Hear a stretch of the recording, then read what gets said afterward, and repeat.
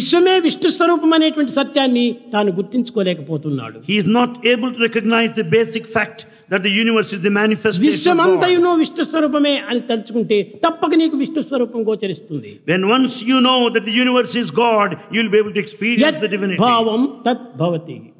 నీ భావమును పురస్కరించుకొనియే నీ యొక్క దర్శనం కూడాను ఆ స్వరూపాన్ని ధరిస్తుండాలి.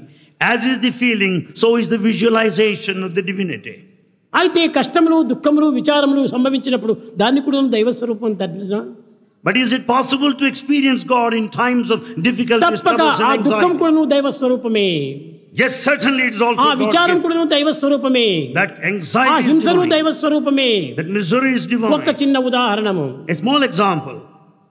భగవంతుడు నారాయణుడని మీరు విశ్వసించారు. You can say God is Narayana.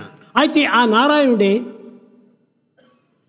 అనేక విధములైనటువంటి యొక్క నటన చేస్తూ వస్తుంటాడు. Narayana, God acts in varied ways. హిరణ్యకశిపుని హింసించాడు, తన కుమారుడైన ప్రహ్లాదుని రక్షించాడు. And in fact, he killed Hiranyakashipu while Prahlada was protected. ప్రహ్లాదుడు నారాయణ నారాయణ నారాయణ అనే నామచింతన చేతనే జీవిస్తున్నాడు కనుకనే అతనికి దేవుడయ్యాడు.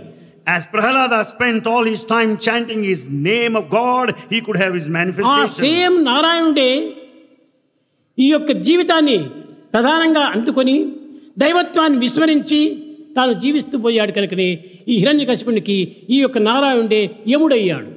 Because Hiranyakashipu considered the entire life and body identification, has forgotten God, and he was killed. దేవుడు తానే, యముడు తానే. He is God and he is at the same time destroyer.